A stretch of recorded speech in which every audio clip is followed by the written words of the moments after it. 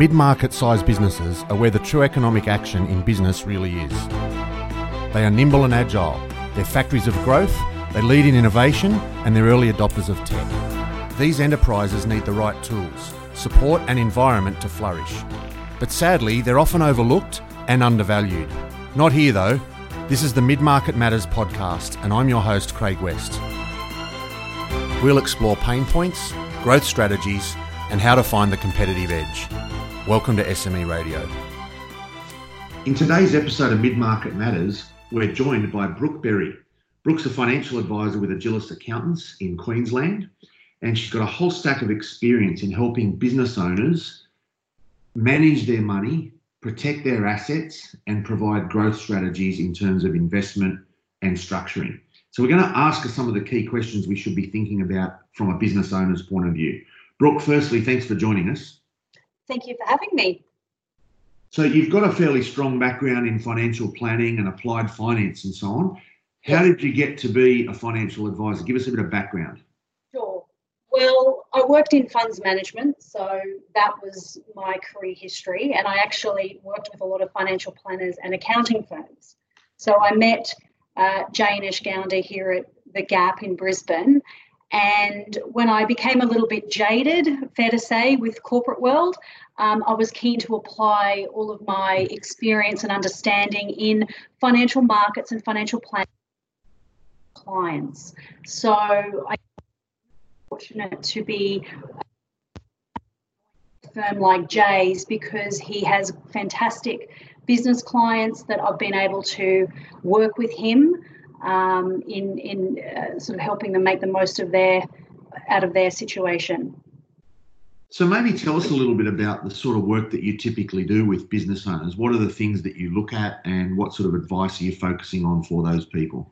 Yeah, sure. Well, look, again, to give credit to Jay, he's as an accountant, business advisor, he's very proactive in looking at a client's entire situation. So it's not just about their business, it's about understanding, what else they need in order for them to make the most out of what they've built. I know for me, I love working with business owners because, they take chances. It's very different to corporate world where it's very safe just to work in a big business and have a salary. But, when you're working with entrepreneurs and business owners, there's a lot of, you need to be dynamic. So Jay will often get me involved very early, meeting these clients and understanding their businesses and what challenges they have. And we're always focused on how we can make the most of their situation long term, not just looking at what's going on over a short period of time. So critical to all that, it sounds like, is the coordination of the advice between the accountant, in this case Jay, that you work with, and your own advice in terms of the financial planning. How important is that coordination aspect? Well, look, Craig, it is so important because so many instances where I look at clients who are just towards the end of, they're selling their business or, they're looking at, the end of their business life and wanting to retire. And I often look at these situations and think, wow, if we'd only gotten to them earlier. So I think being involved as early as possible, working with the accountant, working with these businesses, building up that relationship, because the other element to this, Craig, is clients need to have a high level of trust as a financial planner. They need to know that you're there to help them and certainly add value to their situation. And that's the relationship they've always had with their accountant and business advisor. So I'm kind of coming in and complementing that. Yeah, okay. So you mentioned retirement there and, the fear of them getting out of their business and moving to a completely different world, which is retirement. How much of that is a barrier? How often do they worry about that? Well, look, from what I've seen with a lot of the business clients we work with here is a huge part of, and they've obviously built up very successful businesses, and a big part of their identity is tied up in those ventures, and, obviously having staff and, caring a great deal about the operation. So I've found that, that there's almost like a grief period in that transition, and just also helping them feel confident that what's been set up as far as their structures and their entities is going to help sustain them in retirement. And everyone's idea of retirement is different. Certainly a lot of people are very active. It's not like they just, stop doing everything. But I think we focus a lot on the numbers, but there's a lot of sort of emotional, psychological things that you need to navigate as well. So tell us a little bit more. You mentioned there a couple of times around structure and ownership of different assets. Tell us about that as compared to, what most people talk about is investment advice. You're talking about a structural piece of advice. What does that look like typically? Well, look, I mean, dealing with the sort of clients here as we do, they've often got very complex entities and structures, trusts, companies, and the self-managed super fund is often sat beside that, but it's not really been front and centre from what I've experienced.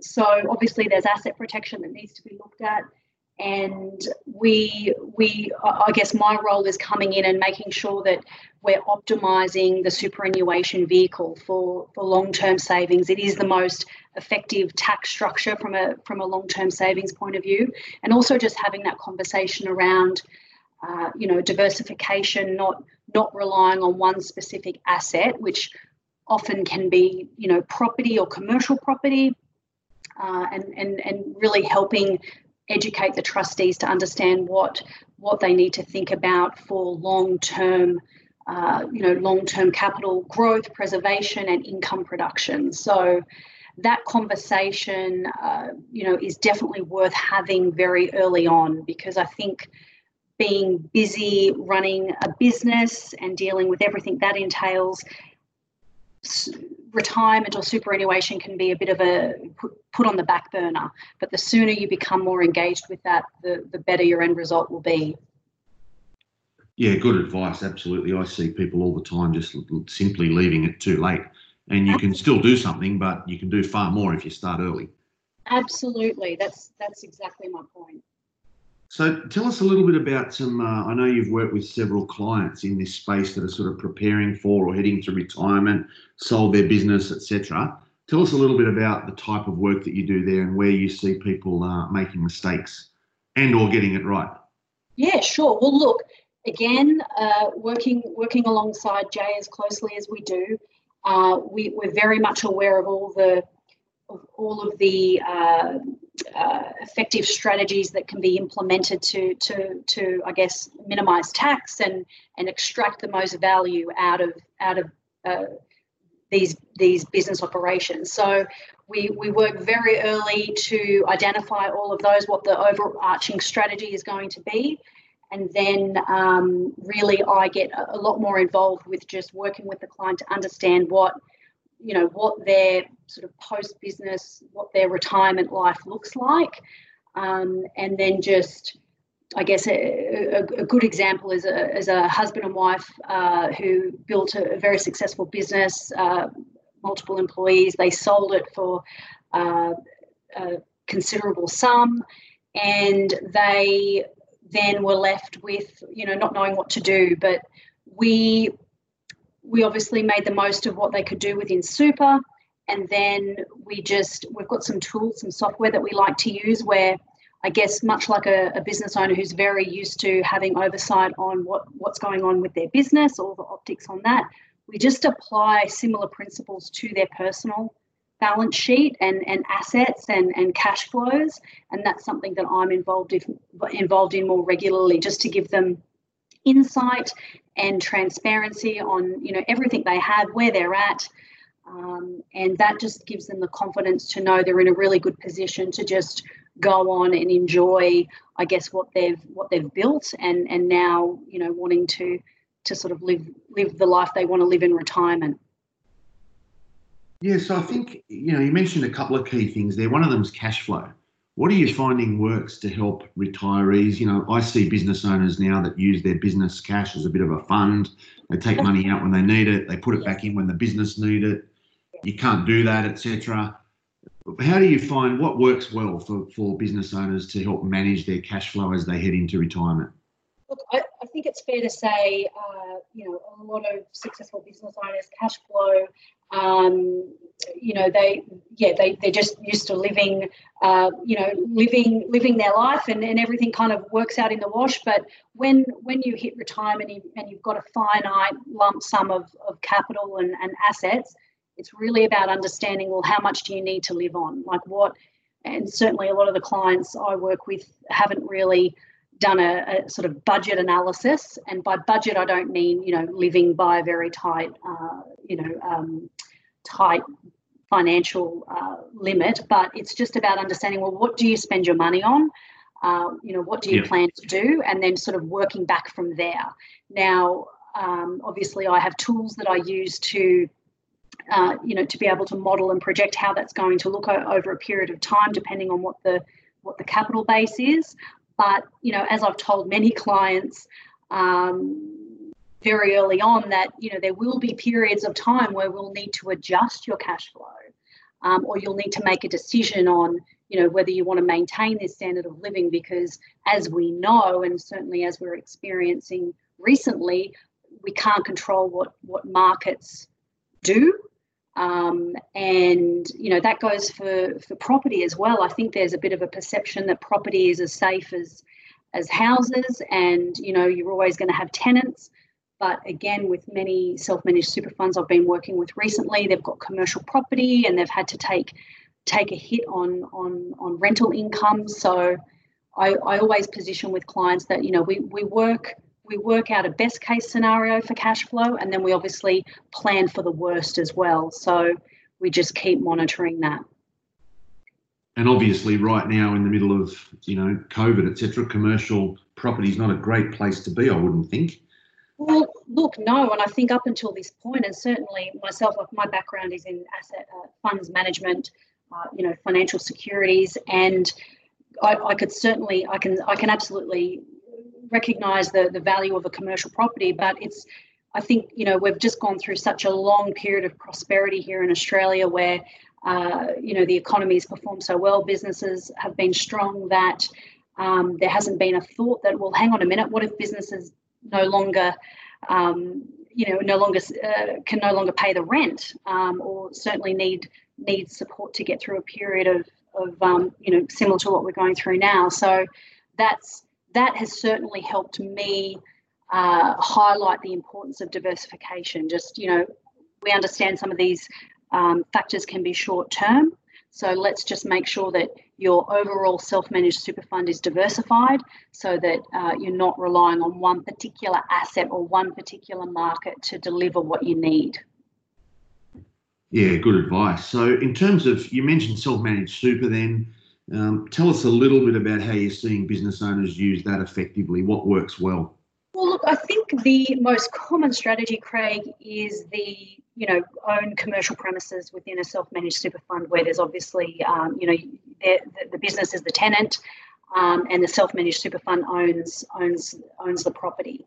So that's a very common strategy, and that's certainly what I've seen in my time here. I think the regulator, or the ATO, who regulates the self-managed super fund space, they've been doing a lot more work in recent times in making trustees aware of their obligation as a trustee of their super to make sure that the asset choices they make for their super is about providing for their retirement income, and not just about what the sort of advantages are when it comes to the tax effectiveness of holding that sort of asset in a super fund. So what I'm certainly doing with a lot of self-managed super fund trustees is just making them aware of what their obligations are from a trustee point of view, and then obviously having that conversation about other asset classes, other things that they can use to complement their portfolio. I often see where there's a commercial property, there might be then a bank account with just a whole lot of cash in it. And, there's certainly opportunities to be dollar cost averaging that into other markets. Yeah, okay. So that's sort of an interesting approach. I guess the key thing I'm hearing there is you're talking about a long-term strategy, not short-term tax deductions, or, we're talking about a long-term investment strategy. Yeah, look, absolutely. And it's about, and I know Jade does this really well, working his clients, it's about getting them to think about the future, like what the end game is, because it's so easy for all of us to get caught up in what we're doing right now. And obviously as business owners, there's a lot of challenges to face around that. But, think about, well, what's the end game? Where do you want to be? And certainly superannuation just provides, such a huge opportunity that I don't think has been fully appreciated by a lot of trustees of their own super. Okay, so before we wrap up, I'm going to ask you in a minute for some contact details to how do people get in touch with you. But firstly, number one tip for business owners to take advantage of some of the strategies you're talking about. What's the number one thing they should do? Well, I would recommend that they identify and define what their end goal is. So that is, how they want to live after the end of their business, and obviously that ties into, the whole succession planning that Jay's involved with, and then just to make sure that you've got the right people around you to help you get there. Certainly, being a financial planner, there can be an element, I guess, of hesitation around what role a financial planner can deliver, but working alongside their accountant, we're looking at everything holistically. So absolutely don't think of superannuation as an afterthought. The sooner you get focused on that, the better, and just have the right people around you. Fantastic. That's a great set of tips. So, Brooke, how do people contact you if they need help in this area? How do we get in touch with you? Sure.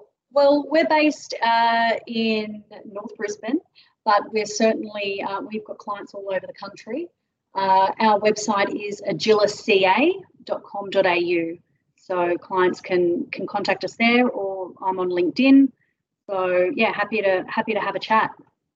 Fantastic. Brooke, that's been really helpful. Lots of interesting information. Thanks for joining us. Thank you for having me. Thanks, Craig. Thank you for listening to SME Radio, proudly produced by Eagle Wave Small Business Podcasting Platform.